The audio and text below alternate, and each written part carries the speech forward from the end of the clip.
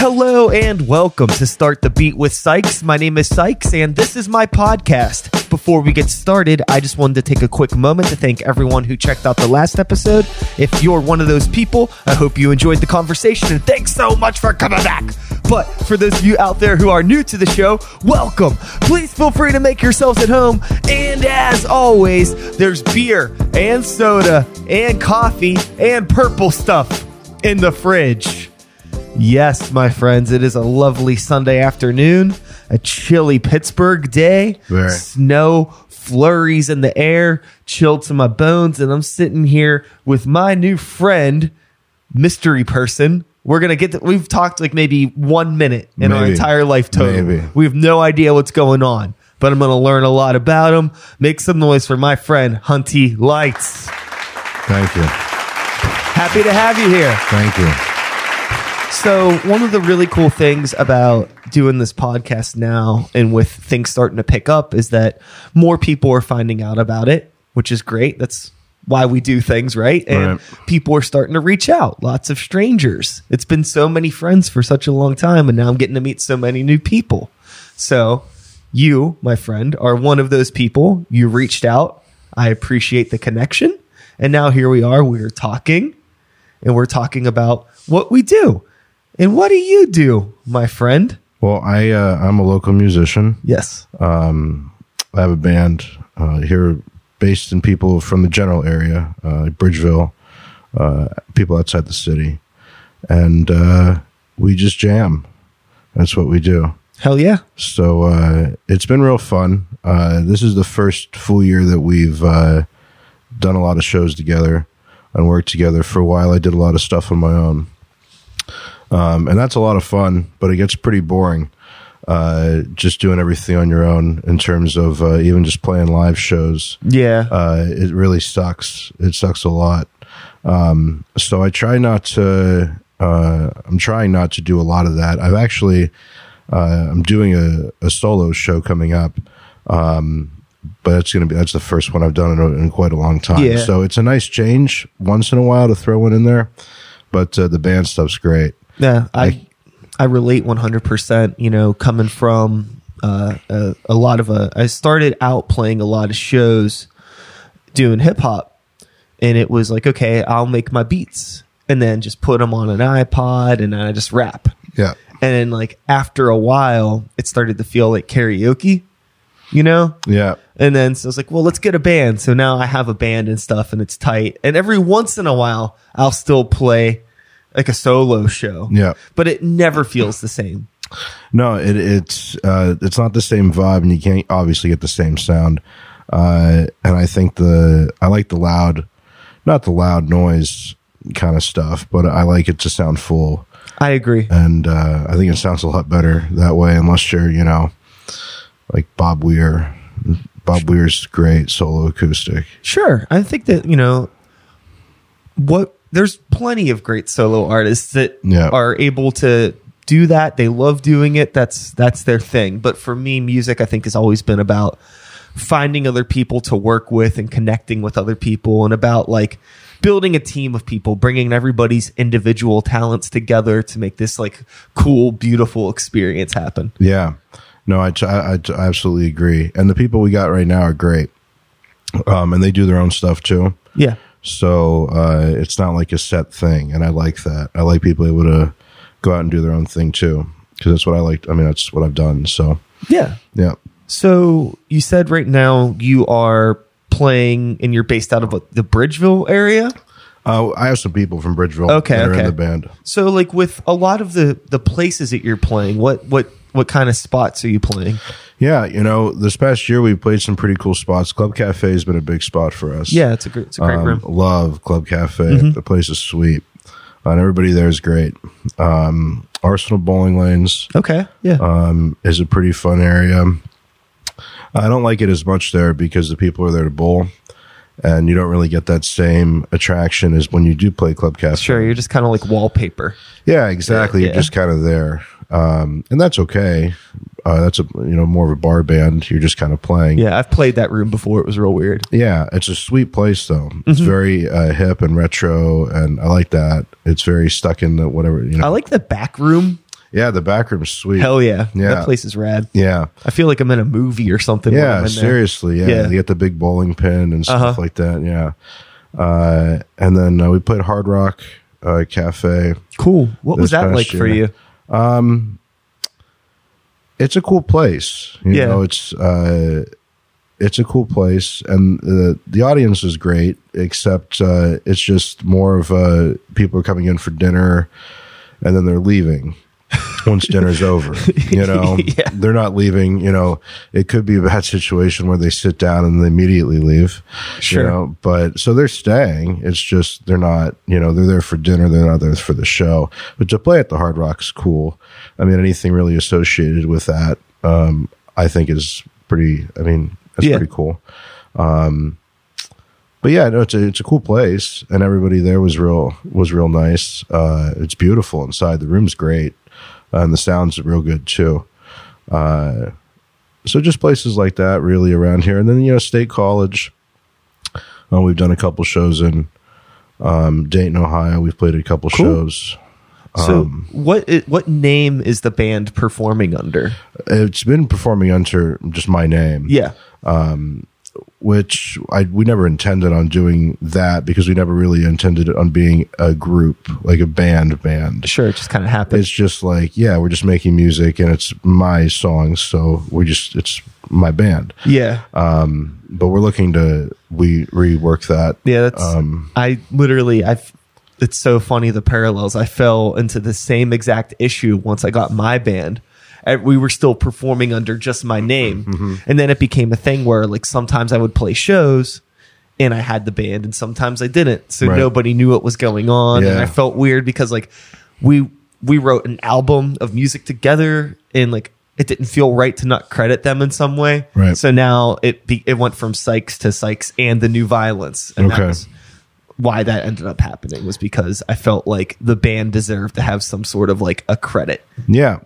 Yeah, I mean, at the end of the day, they're the ones that are making it sound real good. Yeah. You know? But also on my end, you know, just in terms of the way I think of it, you know, I'm writing the songs and I am doing, you know, the marketing for the shows. I'm booking the shows. I'm doing all that kind of stuff too. So, I mean, I do the bulk of the work. Sure. But at the end of the day, you know, they're the ones that are... It's a team effort. It's a team effort. Yeah.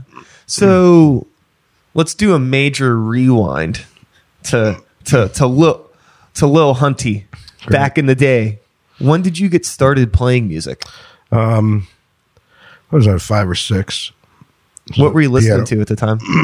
Excuse me, sorry. That's okay. Boy, at the time, well, here the thing is that I don't really know what time period I started listening to. I was probably like 10 or 11 when I really started listening to like actual artists. Sure. And caring about like what that artist was. Yeah. So Billy Joel was my first person that I really got into, and then through Billy Joel I got into Bruce Springsteen. So those two were really the people that really got me going. In terms of really liking music. Oh yeah. But then it just took a real big turn from there. I mean, I remember listening to absolutely everything. Now I really love Grateful Dead. Jerry and Bob are incredible. Jackson Browne, got really big into. Warren Zevon. Sure. So just kind of some obscure people. But it's just kind of because I kind of just go in spins of what I listen to, you know. Yeah. I'm a really big ELO fan. I love Jeff Lynne. That guy's good. It's just insane. Seems like you're like more of like a rock and roll singer songwriter type of like, that's my shit. Yeah, but I also love like Henry Thomas, great early country blues. Yeah. Dean Martin is fantastic. Hell yeah. So I kind of have a very broad sense of music, but generally the people that this music I write is generally rock singer songwriter stuff. Mm-hmm. I don't really ever stretch too far from that. So around the time that you actually started like first writing songs and performing music, how old were you by the time you were playing shows? When I started writing songs I mean, probably a couple years after I started listening to Springsteen. Yeah. But I didn't start doing. I mean, the first show I played, I was 16 or 17, because I was pretty nervous to go out there and do that. Was it solo? Yeah. Oh, that's nerve-wracking. Yeah, it's awful. Yeah. So I didn't want to go out and do that. What was the situation like? Was it like what was the show like? Do you remember it? Yeah, it was super low key in some guy's backyard. Oh, cool. For some charity event. Okay. Foundation thing. And it was fine. Did you play originals or covers? Both. Nice. Both. It was only like 6 or 7 songs, I think. That's still a lot. Yeah. I think it was only, that show but it went fine. I mean, nothing was wrong with it. Yeah. It just, it's funny to look at that and then look at what I have now. It's like, back then I was like, oh, if I just had a band, like this would be sweet. Like all my problems would be solved. And now I have a band. It's just like, all right, this is sweet, but we still got a lot of problems, you know? Sure. So, oh yeah. I mean, yeah. You know, you don't realize more people, more problems. Mm-hmm.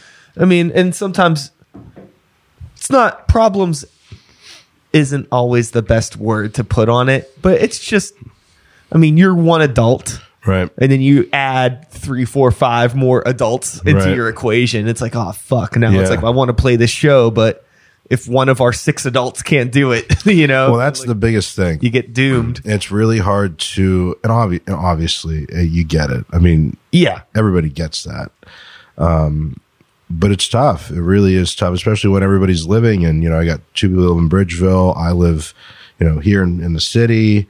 The other guy lives out by Mount Washington. So everybody's just kind of spread out. And it's not far, but with the traffic, I think it'd take an hour and a half to get to Bridgeville. Yeah, it's a lot of effort. And I think that's one thing that a lot of people overlook. Yeah. A lot of times, like, I'm just excited. If there's a band that has I don't care how technically good they are or whatever. Yeah. If they're consistent enough that they could like manage to keep playing shows, releasing material, and getting together, like that's a feat in itself. There's so much effort that goes into that. So I always try to let it be known, you know, it's like one of those things where it's like support local music. Like, yeah, but like outside, just respect the hustle of local music. It takes so much effort for people to get together and put out the stuff. Yeah, I'd crazy. Say it's almost impossible. I mean, it really is. I mean, unless you have the right group of people. And I'm not saying I have the wrong group of people. I'm saying, you know, the right group of people that are solely dedicated to this. Yeah, and if things don't work out one week or something, you need to be able to have that understanding and that empathy for each other where it's like, oh, okay, I get it. Right. You know what I mean? Like, oh, so-and-so has to take their daughter to the hospital, or so-and-so's wife is sick, or, so, you know, like weird shit that happens. So-and-so has to stay late at work. Like, yeah.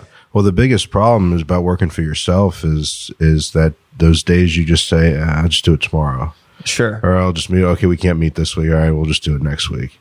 And that kills you. It absolutely kills you until you get on that track of just every day. Yeah. I think that, but I mean, even in those moments, there are things that you can do possibly to still be productive. Like, say, for example, I play in a band called Grey Walker outside of Sykes and a New Violence.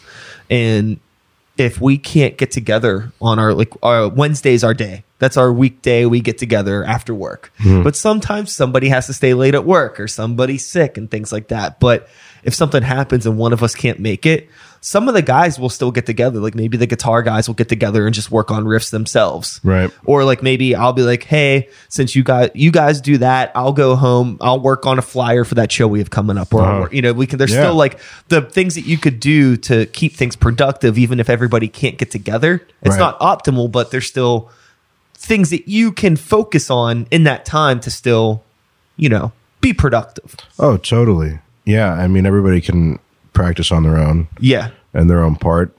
I think we can agree that's totally preferable to obviously be all together. But sometimes just it doesn't work. But that's the beautiful thing about having a band is that it's an unknown journey. You don't know what's going to happen. Yeah. When it comes to like the people that you're performing with, how did you find the group of people that you have right now? How did they come together? All right, let me think about this. Okay, so I met the lead guitar player, and then through him, he knew everybody else. Oh, cool. He didn't play with them, but he knew them through someone or this and that, and so then eventually we all just got together, and then we just started playing together. Cool. And that was it. Very easy, very quick. And everybody just kind of liked each other right from the very start. That's good. So it worked out great, and there hasn't been any like in band issues for a whole year. Yeah, so that's pretty cool. Hell yeah! Congrats. Yeah, thank you. But that's just because we all like each other. Yeah, and we do things other than music outside, of doing the shows and doing practices and stuff like that. We'll hang out, or I'll invite them over for parties or whatever. I think that was going to be my next question, was like what your relationship with them has been outside of the music. Oh, it's been great.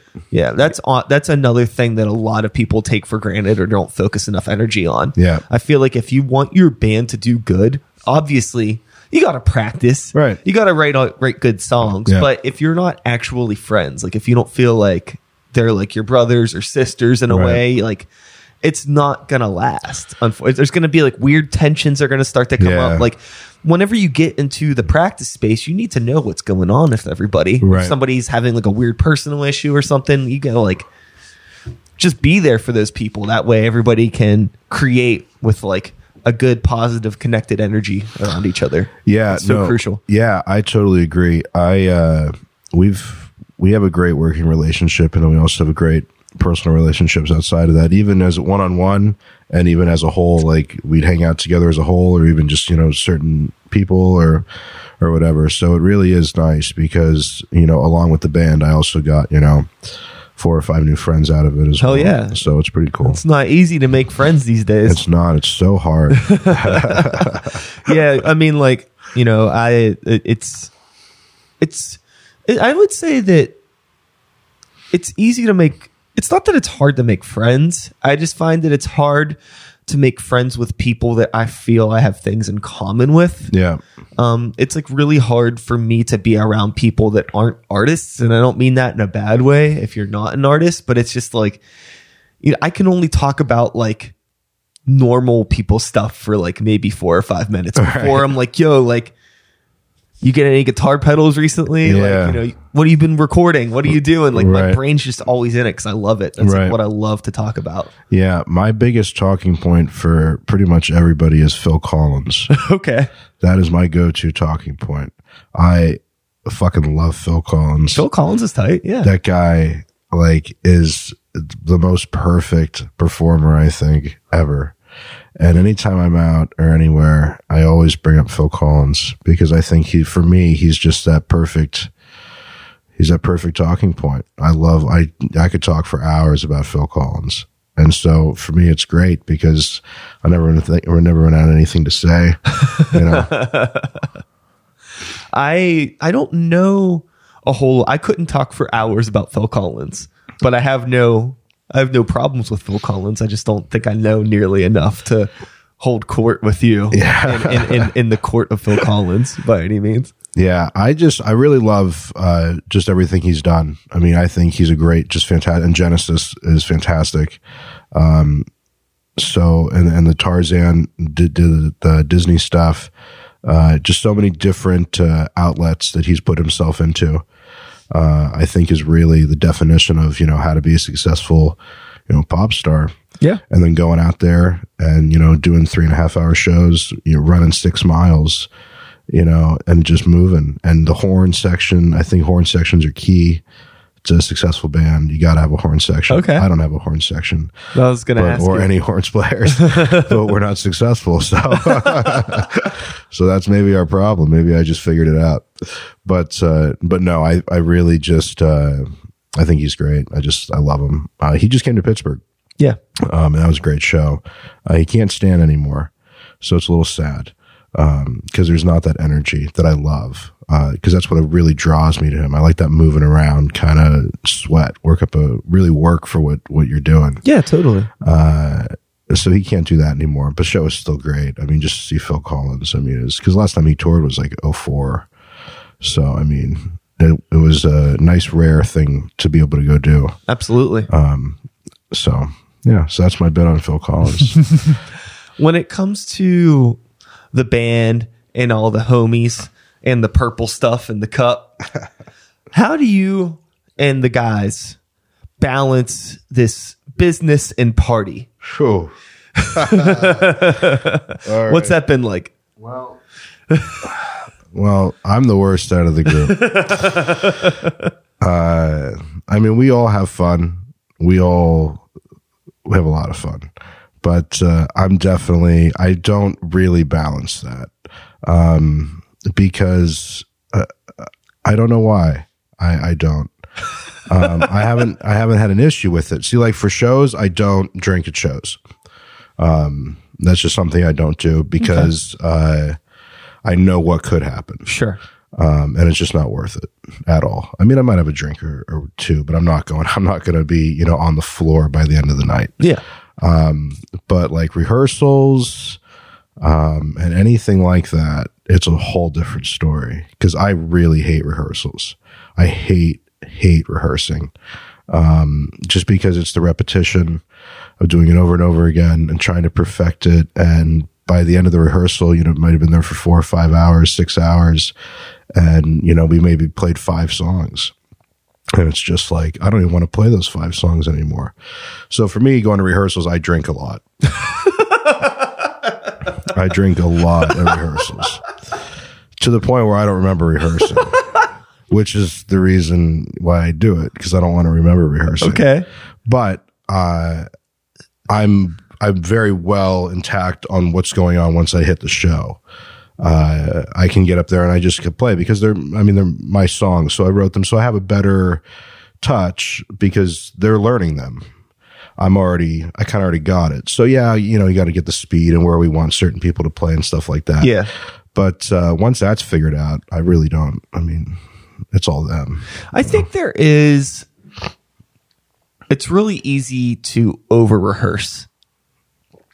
Yeah. I think that it's something that has happened with Grey Walker in some aspects. I feel that, we have like this batch of material that we've been playing for a long time. And then we're always working on new stuff too. But it's like, we'll get together every week and it's like we're still playing the set before we do anything else. Right. And some weeks it's just like, why the fuck let's just work on the new stuff. There's no reason to it's like, we know this stuff. Yeah.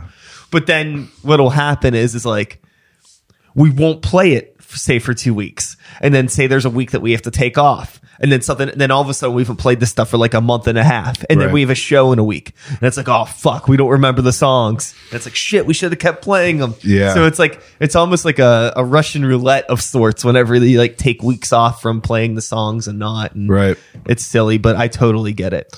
Yeah. It's just, the first hour is okay.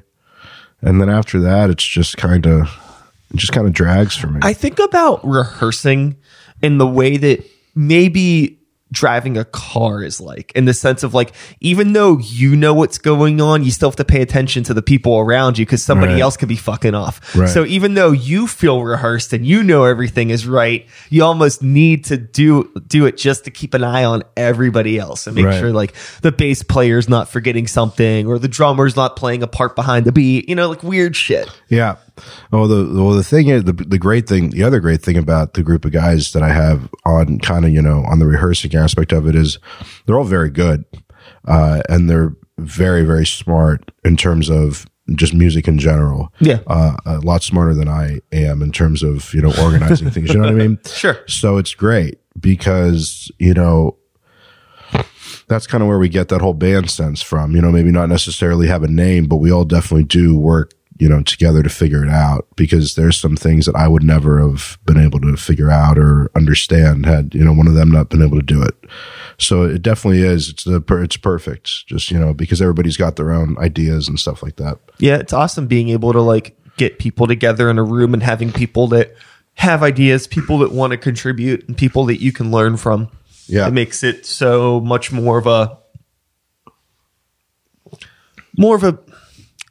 worthwhile experience. Yeah, we're also learning. Exactly. Yeah. I mean, this past year, we all have really learned a lot from each other and just from the experiences that we've all, had as a band. So, I really thought that last year, I keep saying this, last year was amazing just because, we really got out there in terms of, playing at a lot of, shows and always getting better. I don't like doing the same show twice. So we don't have a really generic set list at all. So no matter when you come see us, it's always going to be different. But every show that we did, I thought, even though we were changing it, I really thought that every show was getting a lot better than the last, which I was real happy with. That's awesome. So on another aspect of the shows that you've been playing, I'm curious to ask you about is like the community of artists that maybe you found yourself in, like other bands outside of your band. Have you found that like you're playing with like a lot of the same bands or similar styles of artists, or has it been a mix? It's been a mix. We actually, William Sparks, who's a local musician here, he's a solo acoustic artist. And he opened for a few shows for us at Club Cafe early last year. And he's great. He's real good guitarist, good songwriter. And then bands like, we've come to know like people like the Vicks, Bobby Dugans and that. He's actually an Erie guy as well. He's in a band down here. They're very good. Dead Grass, a Grateful Dead cover band. They're a national touring act. And we opened for them last year. And they're great. They're all strings. That's pretty cool. Pretty sweet. Very bluesgrass kind of stuff. Yeah. So that was awesome. And then just, there's so many bands and so many people that make music, especially through like Facebook. I think that's been my biggest portal for making connections. That's what it's there for. Yeah, totally. So, having our band page or our Facebook page, and then having other artists like that or other bands like that, and then kind of coming to connection. I'm doing a show with a guy from the Whelming Waters band, who's a Pittsburgh-based band, but I met him and from that, so just like cool things like that. I really like that kind of community sense that you had said, with local musicians or even other musicians in other areas. I think it's cool. There's I'm trying to think, Summer Camp is a Pittsburgh band, great band. Really, really cool. Friends of the show, they've been on. Shout outs to them. Yeah, they're great. And there's so many of them that are really, really good. And it's hard a little bit. There's a lot, of bands out there that are playing, every night or every other night and stuff like that. So it's just finding that schedule and finding, what works, like we've been talking about. But so there's plenty of great people that we've met and linked up with this past year. I think it's really cool that you have that mindset in terms of social media for good, social media for what it is. There's a lot of people that get distracted by, there's a lot of negativity that you could get sucked into with social media. And there's a lot of kind of like, the algorithm's ruining our band and we got to pay for this. And you can get sucked into all that shit. But it's like also you could just send messages to people and make things work. Like that's it. Stop thinking about like, it's like, I think everybody looks at it like too big, too crazy. Just like scale it down. Like much how like you reached out to me to come on the show. Right. How complicated was this? Just like send a message like, hey, I'm this person. I would like to come on the show. And I'm like, okay. And then it's the other thing too. You have a band that you know about that you think is cool. Shoot them a message like, hey, I'm in a band. I like your band. Want to set up a show? Right. Okay. And then you set it up. And then you make friends. It's so simple. Exactly. That's all you have to do. Yeah. I mean, we're not paying for shit. You know what I mean? Sure. So it's easy. Yeah. It's not hard. It's just communicating.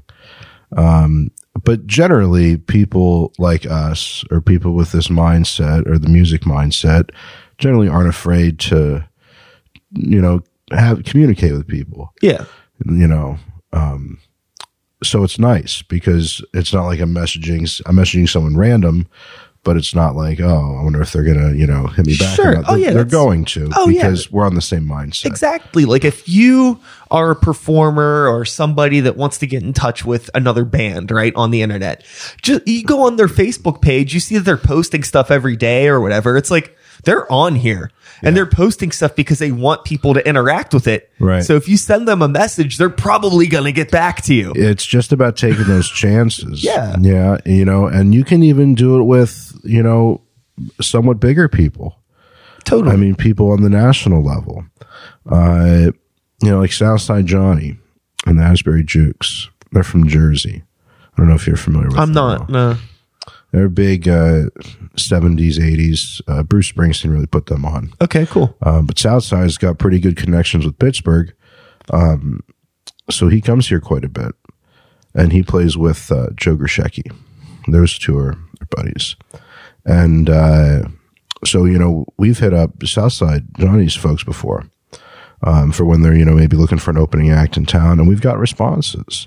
We're doing a show this date and this date, or we're going to be here or there, So it's just about taking the chances and just, giving enough time, not doing it the night before, saying, hey, we're a local band. We want to open for you tomorrow night. Well, no one's going to give a shit about you. You know what I mean? Be a little preemptive. Yeah, but really, looking into the future, and if you're really trying to do something like that, or someone that's coming to town who's not playing at the arena, maybe, try messaging them or hitting them up or something. And, we've, kind of with Dead Grass, that's how we kind of met up with them as a nationally touring act. We just saw they were coming to town and we got them. Mm-hmm. So it's just kind of, trying things out, seeing what's available. Yeah, it's the other thing too is nothing terrible is going to happen. Right. The worst thing that's probably going to happen is either they're going to say no or ignore you. Right. But even if that happens, your name is still on their radar. Right. You're still, it's like, I remember like there's people that hit me up that come on the podcast or hit me up for shows and I can't always do it. It doesn't always work out. Right. But I still remember who they are. Yeah. And then maybe three or 4 months down the line, when I have like a lull in guests, I might hit them back, be like, hey, if you're still interested, I have some spots now. Right. Because you hit me up. I remember those things. Other people will remember if you do reach out. Yeah. Yeah. So it's just doing it. It's just honestly it. Just taking the time to just do it.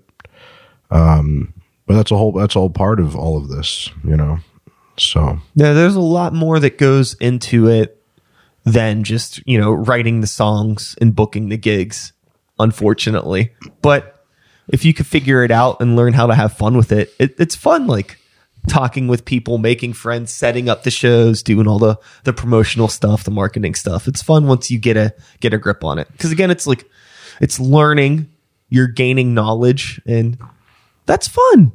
Yeah, I prefer to write the songs and just do the shows. Because writing the song is my favorite part. Sure, same. Yeah. I like that part a lot. And the shows are also great too. I love now I'm comfortable with it. I love playing live shows. I think it's great.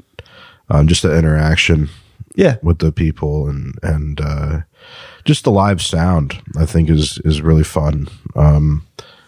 Getting it as close as you can to the recordings, but also adding that solo or adding that, maybe extended outro or something. Sure. It's really fun too, because you're just kind of playing around with it, and not everything has to be scripted. That's something I don't like when artists do that. I don't like when, especially the bigger names, they'll do a tour and every night's the same set. Sure. And for some of these guys, I mean, their catalogs, I mean, are, 300 songs, and you're going to play the same 18 songs for 57 shows. Yeah, I imagine it gets complicated. You know what I mean? If you're like, you got like all the hired guns and all of your light techs and sound engineers, and everybody has to like, it's not even just the band at that point that needs to know the set list. It's like you have like 24 people that need to know what's going on to make everything work. Oh, absolutely. And I guess, I mean, you are right in terms of that. I guess so for me, I guess it's either, that real big production show that you go see at at an arena. For those things, it's like, that's probably why it's so scripted. Where they got the fire and they got the videos and the lights and all that kind of stuff. But, like those theater shows are my favorite. I love the theater shows. Like Paul Simon, he just came to the arena a couple years ago, and that was a great show. But just that solo acoustic stuff where they can kind of change it, Sure. Yeah. Bob Weir, Jackson Brown are all great. John Prine is great with that. But like Billy Joel and Bruce Springsteen have different sets every night as well. They don't ever play the same set twice. And Bruce especially. I mean, Bruce Springsteen just takes signs out of the audience and just, throws them up there and just expects everybody to just figure it out. Yeah. And I like that. I'd be nervous as shit playing in his band because you don't know what's coming. But I think that it's so much better doing that spontaneity kind of stuff, just kind of off the cuff. Someone requests a song, play it. I think that adds just so much more memory to the concert as well. It's fun. There have been times with Grey Walker sets where anytime that if we're headlining a gig and we have like a much bigger time slot, 'cause I mean, we do like basically like it's melodic death metal. It's fast. It's crazy. We normally once we hit like 40 minutes, it's like it's exhausting for us and it's exhausting for everybody. Right. That's a lot of noise to deal with, right? Yeah. But sometimes we have like an hour spot to fill, but it's like okay, we have a 40-minute set, and at the end of the night, it's like okay, well, does anybody want to hear anything? Right. And then people, might request a song, and it's like, do we remember it? I think let's try it. Right. And then we'll just say fuck it and just do it. Yeah. It's fun when that happens. Yeah. No, I love that. It makes it so much more fun because it's not rehearsed. It's not scripted. It's just this is what we're doing tonight. So I really like that. We've done that. I mean, we do that every show. For the most part. I mean, we have a set, but it's never the same. We generally change up covers or take an original out and put another one in or something, maybe something new we're working on. Do you ever, so with my hip hop project, we have a pretty decent sized catalog of material at this point. And whenever we're doing shows, I will like make our set for like the venue that we're playing in. Like if I feel like it's more of a low key place or if it's more of like a high energy place, I'll build sets to that. Do you ever do anything like that? Yeah. Very much so. I'm very big on writing the perfect set list. It is like my absolute favorite thing to do. Okay. Is creating a set list. Because they're different every time. So for me, it's like writing a new book every time we do this. Yeah. So I always look at the venue. I look at what time we're playing around, if it's around Christmas or Thanksgiving or if it's summer or something like that. And then I look at things I'm listening to at the time that I really like, that I might want to try. So a lot of things, I consider a lot of things, but like, Arsenal trying to find, maybe, is there a song about bowling or something? You know what I mean? But just stupid shit like that. Yeah. Just maybe someone cares. Just one person out there's like, hey, he's playing a bowling song. Thank you. So it's just those little things. They were like around Christmas time. We did a Christmas show, not a Christmas show, but our, Christmas show at Club Cafe. And, we did Blue Christmas. And I stuck Auld Lang Syne in the middle of one of our songs. So just stupid shit like that. Just to keep people, maybe paying attention a little bit. Hey, like he played a Christmas song or Halloween, especially like Werewolves of London. Hell yeah. You got to. Yeah. You know what I mean? So just stuff like that's fun. And then, yeah, also the venue, you know, depending on where we play, maybe people who have played there, if an artist has died recently, if it's someone's birthday, who's an artist, so we're playing on that day. So I look into all that stuff before, you know, I go, because I love so many artists that there's so many options that we could choose from. That's fun. Yeah. So it's so much fun because we've played things, you know, more modern, like John Mayer stuff, because he's fantastic. And just kind of maybe like a radio song or something like that. But we've also played, you know, we generally stick to 60s, 70s, 80s. What's maybe the most off the wall cover you've done, if there's anything that jumps out? Loop De Loop by Ween. Okay. The SpongeBob song, How to Tie Your Shoe. Okay. I love Ween. And my guitar player also loves Ween. Huge Ween fans. I mean, do you know anything? Do you know Ween at all? You know, I'm very familiar with that band, but not their music. I know that they're a band, and okay, they're off the wall. Yeah. Like they're. I mean, off the stuff wall. that I've heard of theirs has been off the wall. It hasn't like clicked with me, but Yeah. I don't. It's like I don't know the last time. I'm a child of the '90s, so Yeah. like all that stuff, because they came out of that like '90s alternative rock Yeah, boom with right. everything else. So like I remember that, you know. But it's Yeah, Ween is literally like, they're insane. I mean, don't get like, they do some pretty crazy shit, but they're so good. Like their music is just like so good.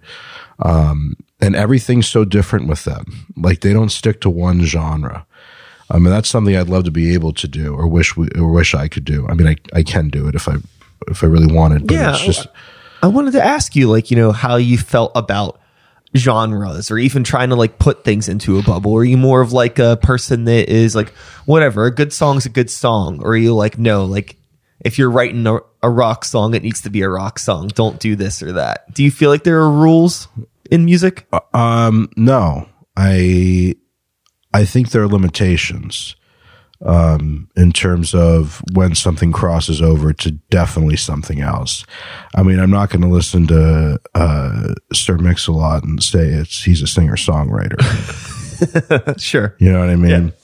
Yeah. So in that case, there are limitations because I can't say that because he's not. Yeah. But in terms of there being a rule that Sir Mix-a-Lot can't be a singer-songwriter, it's not true because he could be if he wanted to be. So, it just depends on, you know, if there's a beat. I think the beat's huge. Is there an actual beat, or is it, you know, a band?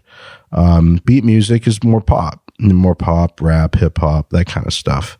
And then, you know, the guitar stuff, you know, could be bluegrass, folk, you know, just acoustic, you know, or it could be full electric guitar, heavy metal, death metal. Yeah. I mean, there's so many groups. But you know, it's so funny now. You take like some like a modern rock band, like Imagine Dragons, right? Or 21 Pilots.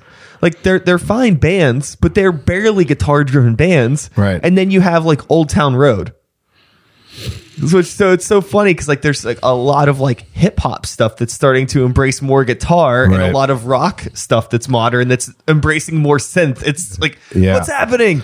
Yeah. Well, to go back, I love Imagine Dragons. Okay. And I think that Smoke and Mirrors record they released probably, I don't know, probably 4 or 5 years ago, maybe at this point, is really good. And you're right. It's not that heavy guitar driven stuff. It's pop. I mean, it's pop music. Yeah. They're a pop band. Yeah. But, I think that's pretty good music. Depending on who's playing it and how they do it. They do it a really good way, I think. I think they're very creative on how they do it because they kind of have that mysterious sound to them a bit, you know, and they do write really good songs. I think that last record was great, and they're a great live band. I've seen them a couple times. But yeah, it's just depending on it's just depending on the sound, I guess, really, in terms of what genre it is. I'm not someone who's going to sit there and dictate every little sound. And well, it's not this because that and that, because it's really not worth it. You can't kill it at that point. Yeah. But yeah, no. So I don't know how to categorize us. Like I don't, because we do so much. I also think too, with you only playing together for a year now, you said, Right.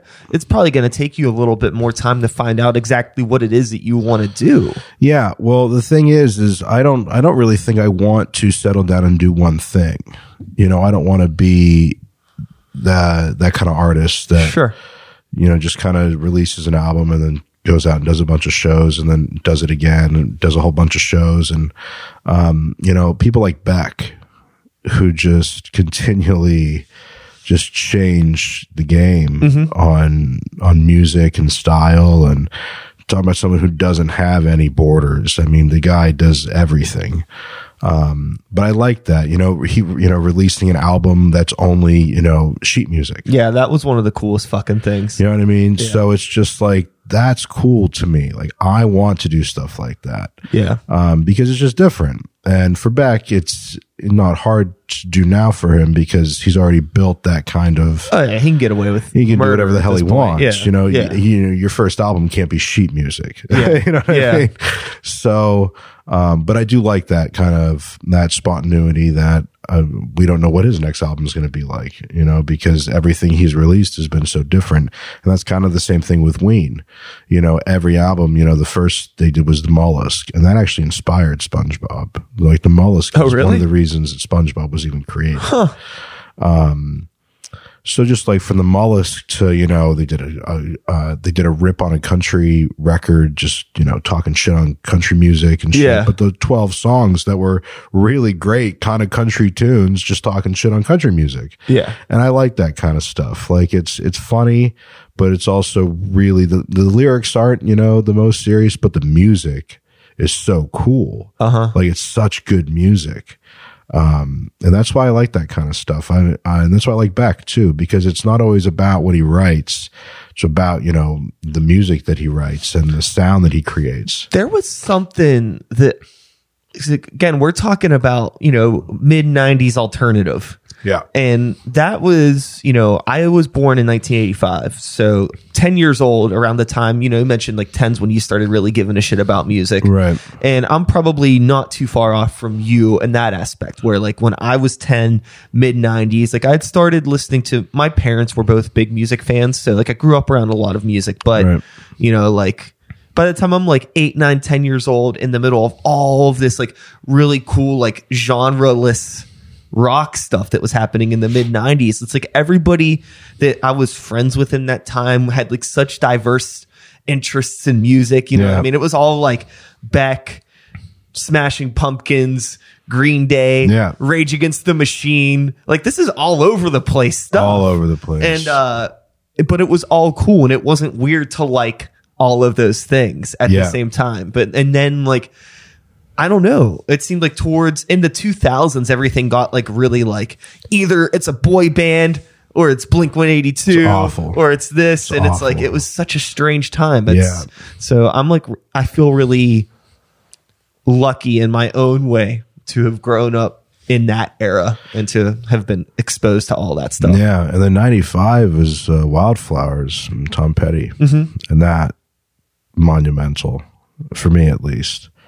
No, I like Tom Petty. Tom Petty gets shit on by some people, and I'm usually not the type of person to kind of go out of my way when somebody says something about somebody. It's just like, oh, like, have you even like, you know, like if you don't like something, you don't like it. I'm not going to be like, oh, blah, blah, blah. Yeah. But Tom Petty's always the one for me that I'm just like, how the fuck can you not like Tom Petty? I don't know. Like, I feel like if you don't like Tom Petty, you don't have a fucking soul. Yeah. There's so much heart in that motherfucker's God. music. Yeah. Tom is incredible. Yeah. I mean, and the band is incredible. I love Mike Campbell is a fantastic guitarist, and the Dirty Knobs, who's his band, they just announced the tour. But they're great. Cool. Because he can shred. And he just did that stint with Fleetwood. And that was sweet. Him and Neil Finn. Yeah. And Ben Montench is a fantastic piano player. Just so the whole band and as their own are just remarkable musicians. But Tom Petty, I mean, was he's so great. I mean, I feel his songs. I really do. Another artist that was really good at not like sticking to a genre.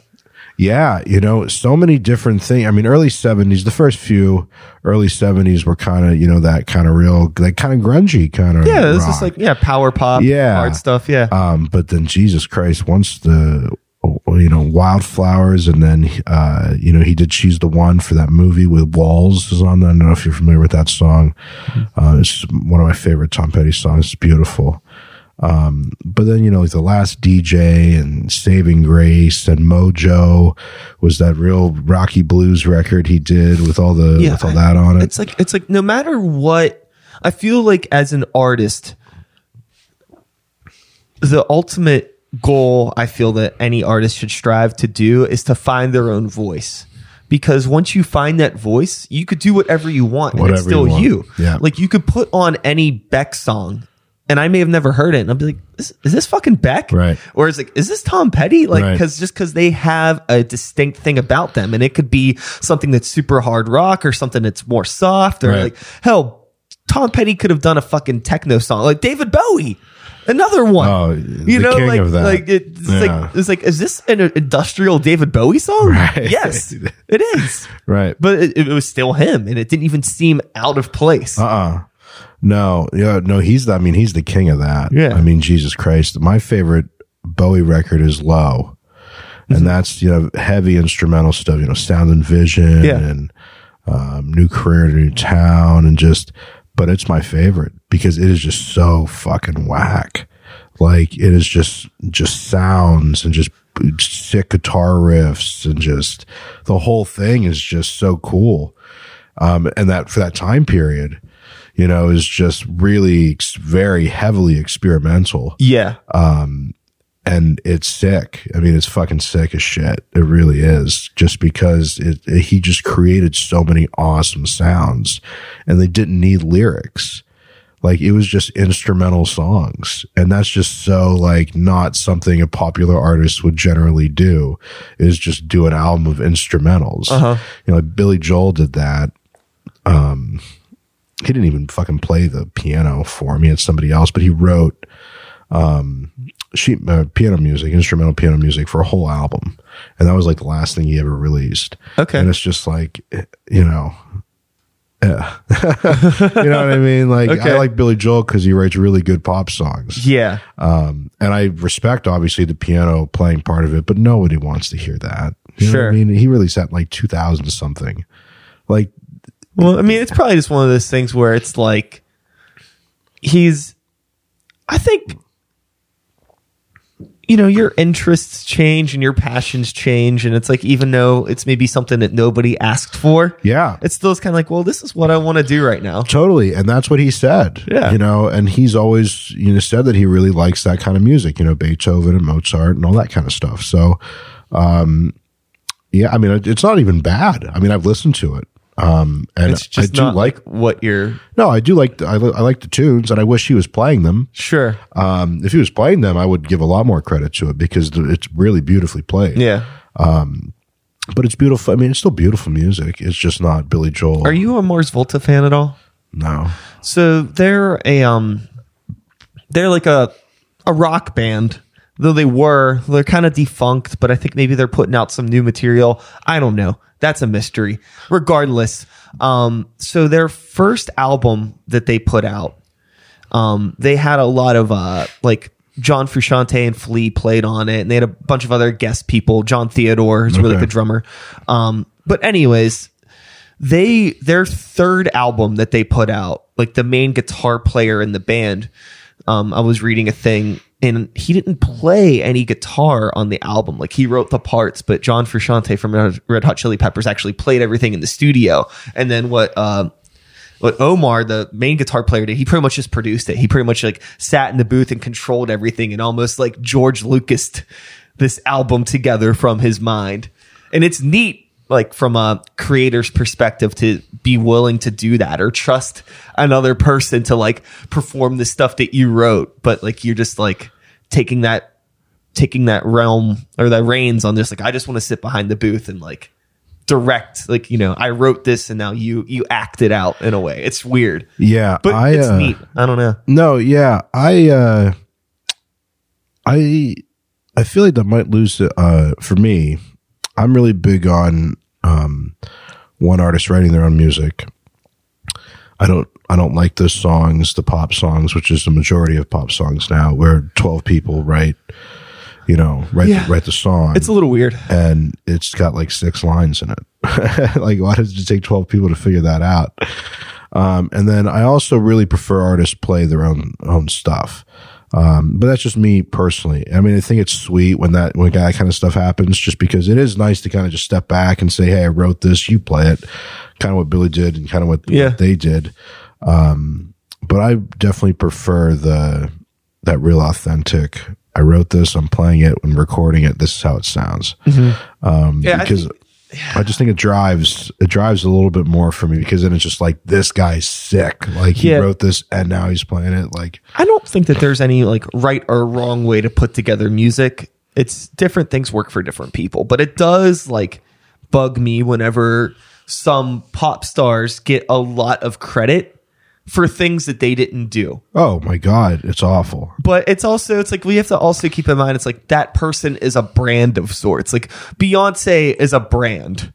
She's done a lot of great things in her own right for things, but it's like, well, if you're a fan of Beyonce the person, okay, cool. I can't argue that. Right. But if you're a fan of Beyonce's music but can't name any of the producers or songwriters, the people that have actually helped put those songs together, it's like, that's kind of But a lot of people that aren't musicians or artists, they don't care. They just want the vessel, you know what I mean? Yeah. It's like, so it's like, I think of like, you know, Beyonce almost is just like a really talented actress of sorts when it comes to her music. Right. And, you know, it's, people engage with that stuff in the same way that maybe they engage with movies. You know, it's like, okay, you know, they like who's a famous actress right now? I don't know. I'm trying to think of any. Scarlett Johansson, sure. So exactly who I thought. A lot of people like Scarlett Johansson. Literally, that's crazy. Nobody is thinking about like, oh, who is writing her parts? Right. Who is Scarlett Johansson's makeup artist? Who are these? You know, no one ever gives a shit. A lot of those people don't give a shit about that. It's just like, so. Are you big on movies? I like movies. I won't say I'm big on movies. I like movies enough. I probably like movies more than a normal person, but I have some friends that are like, I like movies. Same. And I'm definitely not like that, but I like movies. Yeah. We're in the same boat, I think. Because I got some friends that are like huge movie buffs. Like, just anything you mentioned, there's a movie quote for it. But I've recently got into movies more, actually, I think. Older movies. Like, I really like Dustin Hoffman. Okay. I love The Graduate. I love all the President's Men. Just all that shit. It's really good. And the soundtracks are great. So, are you a fan of kind of like schlocky movies at all? Yeah. So, there's a newer, it's maybe from 2008 or 7 with Dustin Hoffman. With Adam Sandler? No. Oh. It's called Perfume. Okay. And it's like this story about this guy that makes perfume, and this like poor kid that like wants to learn how to make perfume, and then he starts learning how to make perfume, and one day he's like walking by and he catches the scent of this woman. Then he thinks it's like the most perfect scent in the world, and he tries to find ways to like recreate this scent, and he does it by like killing people and trying to extract like the scent of their bodies to like get this. It's really fucked up and weird. Jesus. But Dustin Hoffman's in it, and he plays like the master perfume maker guy that's like, you know, training the other kid. It's weird. It's such a weird movie, but it's like kind of schlocky and corny. But I'm like, I love stuff like that. Yeah. Like corny is good. Yeah. It really just depends on how like the first 5 or 10 minutes go for me. Yeah. I really don't have a specific genre. I'm like, I can't watch that. Or, you know, like if we watch a movie, you know, in the first, you know, couple minutes are pretty good or catch me, then I'm interested. But I'm not someone that's going to sit there and, you know, try to figure it out. Sure. Kind of shit. I think I'm the same way. Yeah. Love Toy Story. Fucking great, dude. All Toy Stories. Have you seen Toy Story 4? I haven't seen the newest one though. Jesus Christ. It rips your heart out. Oh yeah. 3 ripped me apart, dude. 3's the ending of 3 is tough. Yeah. And I think that's probably the toughest ending out of all 4 Toy Stories. But Toy Story 4 hits differently. I'll watch it whenever it's on Disney Plus. I'll watch it. Oh my god, isn't that such bullshit? How do you put all 3 on there and then you don't put 4 on? It's just not. It's not ready yet. They just put up the live action Aladdin. Oh really? And I watched it last night. How was that? I liked it. I'm a huge Disney fan. Nice. I love Disney movies. Yeah, I like Disney too. I love Pixar. I just spent 8 days in Disney World. No way. Last year. Yeah, it was awesome. Shit. It was the shit, dude. Yeah. Yeah, me and my girlfriend went. We had a good time. And Aladdin is my favorite Disney cartoon. Okay. So I was really hesitant about watching this movie. But I liked it. It was fine. Yeah. I like the animated version more. I mean, I fucking grew up with it. You're not gonna take that from me. Right. But the new one is fun. I thought Will Smith did a great job. It didn't weird me out that much. Yeah. The only thing that I think bugged me the most about it was the way that they changed some of the songs. Really? I haven't seen it. I mean, like, it's like they changed some of the lyrics and some of the cadence and the vocal delivery, and like they changed some instrumental things, which I get. They made it modern. Totally. And some of the stuff sounds cooler. Right. And some of it sounds weirder. Yeah. And then there's a couple new songs that they added that Jasmine sings. Yeah, the great thing about Disney, and the one of the main reasons that I really love those early animated classics, Lion King, Tarzan, Toy Story, that they find the most talented musicians or artists to do those soundtracks. Oh yeah. I mean, Elton John did Lion King. Randy Newman, who's a fucking genius, does Toy Story. Yeah. Did Toy Story. Perfect match. Phil Collins did Tarzan. Like, they get the finest people to do that. Yeah. I mean, I think Randy Newman's probably their most prized possession with Toy Story, just because Randy Newman is just just so beautifully, he's just a beautiful person. Was it The Lion King that Sting did the original score for, and then they replaced it? I don't know. There's a Disney movie that Sting did like they did something like it was composed and then they like scrapped it for some reason. No way. Yeah, fuck. God. Let me look it up real quick. Let me see. I have a good Sting story while you do that. Tell me that. I've seen Sting a couple times, but I was in Toronto 2 or 3 years ago, and he did a show at Rebel, and it's this tiny little nightclub that probably holds 700 people. And it was a part of his 56th and 44th tour, whatever the hell that album was called that he released. And I was in Toronto when they announced the show was happening at Rebel that night. So I went there. It was cold as shit on Lake Erie. And I waited outside for 7 hours. Was second in line, got inside, was second in the pit to see Sting at this club that holds no more than 700 people. And it was sick. Hell yeah. It was sick. Because I love Sting. I love the Police. But it just shit like that is so cool. Because like it's totally not a typical place Sting's going to be playing. Yeah. I mean, the next time I saw Sting was at fucking Nationwide Arena in Columbus. Okay. So like huge change. It's cool to be able to do that. So I was way off. It was definitely not The Lion King. It was The Emperor's New Groove. Oh, that's a good movie. Yeah. He did the score for that originally. Yeah, so The Emperor's New Groove, that whole movie has like a really fucked up backstory where like it originally wasn't called The Emperor's New Groove. It was something else, and part of it was animated, and then they like re-scrapped everything, and like songs were written for a movie that got changed, and they changed the title. Like I don't remember everything that happened with it, but that movie was like apparently a nightmare to fucking make. Damn, I can't believe they scrapped Sting. Yeah, that's rough. Yeah, that's Sting, something man. to look into if you're curious. Yeah. No, but overall, I mean, Disney movies are really, I mean, Pixar for me is probably my favorite. I mean, I love Up. I can't get through the first 10 minutes of Up without, literally breaking down. Yeah, we would just rewatched Up. It's so hard to watch. Yeah. I don't know why Disney does that to us, Like that first 10 minutes is like literally the beginning of life to death. It's crazy. In 10 minutes. Yeah.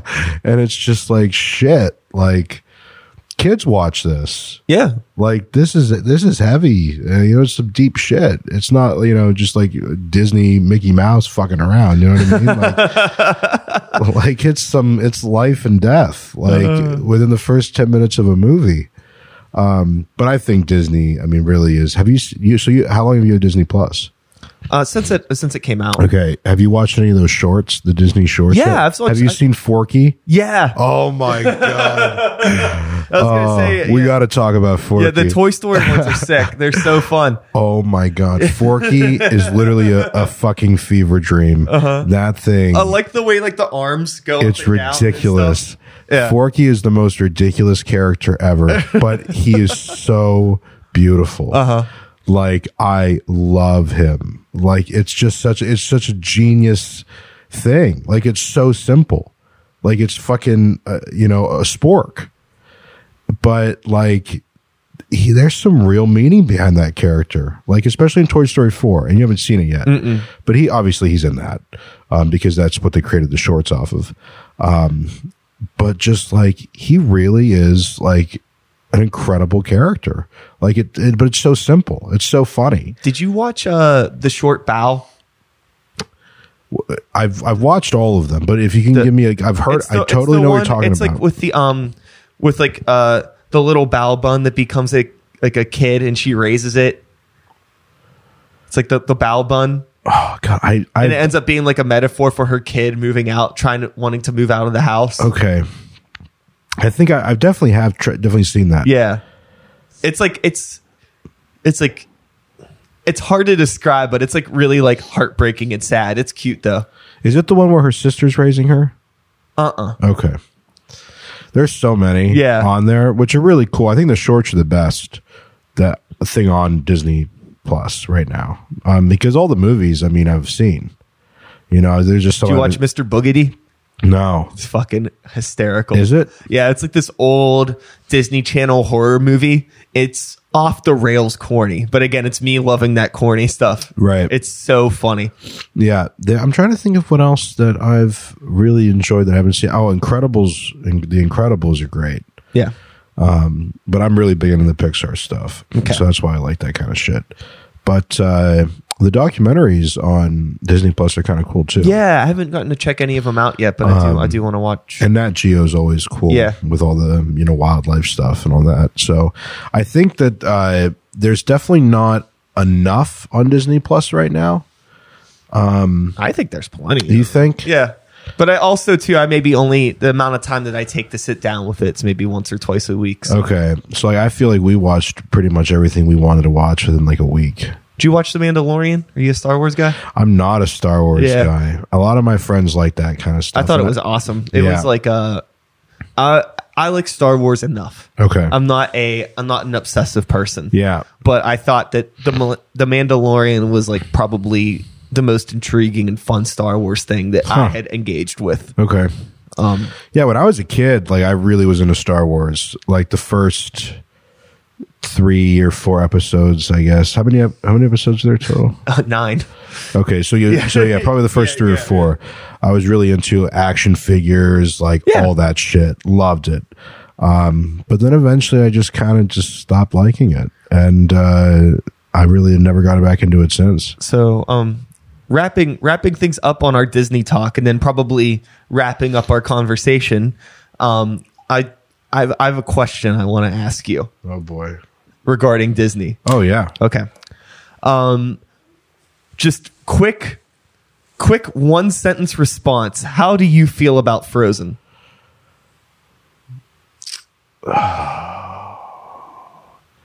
It's catchy. It's a catchy movie. Yeah. I do not like Frozen. The soundtrack's pretty good. The soundtrack's fine, but in terms of movies, I wish Brave was as popular as Frozen, because I like Brave 10 times more than Frozen. Yeah. It's such a better movie. Speaking of those two, and real quick, I know we're running out of time, but real quick. That's fine. What do you think about that whole Disney idea that every movie connects to a different time period with Disney? You know what I mean? Like Frozen, there's some hints of this movie and that there's this whole Disney world that exists. I don't think that it's intentional, but I think that it's inevitable, just given how much content Disney has put out over the past century. That things are going to connect. Yeah, because like in Toy Story 1, when Buzz and Andy are Buzz and Woody are trying to get back on that moving bus, they take that real quick brief pause and they go to inside someone's random car, and they're playing Hakuna Matata. Oh yeah, sure. Just shit like that. Yeah, is great. I mean, that kind of stuff is fun. It's just sort of like a fun little idea where it's like, how could we tie something in, and we already have the right. We own this fucking stuff. Yeah, so they own everything. Disney literally owns everything. Yeah, just use it. That's funny. Yeah, that's awesome. So yeah, I'm not a huge fan of Frozen, but all negativity aside, I've enjoyed our chat. Absolutely, thank you very much. I appreciate you coming on here. It's been very fun. Yeah, and where can people, if they are interested, do you have any music available online or any place where people can find out gigs that are coming up? Yeah, if you just go to our Facebook page, Hunty Lights Music on Facebook. And then we're going to be reforming and be releasing new music probably by July. Awesome. So there'll be a whole new set of websites with a new band and all that kind of stuff. But you can get all that information on that Facebook page. Hell yeah. Cool. And that is all, folks. Thanks so much for being here. One more time, Hunty, thanks for being here. Thanks a lot. Cool. Yeah, it was great. Yeah. I'll be back again in a couple days with another episode. Same time, same place, same channel. You know the drill. My name is Sykes. Start the Beat 2020. Woo woo. Thanks for listening. And we are done. Beautiful. We did it. That's a podcast.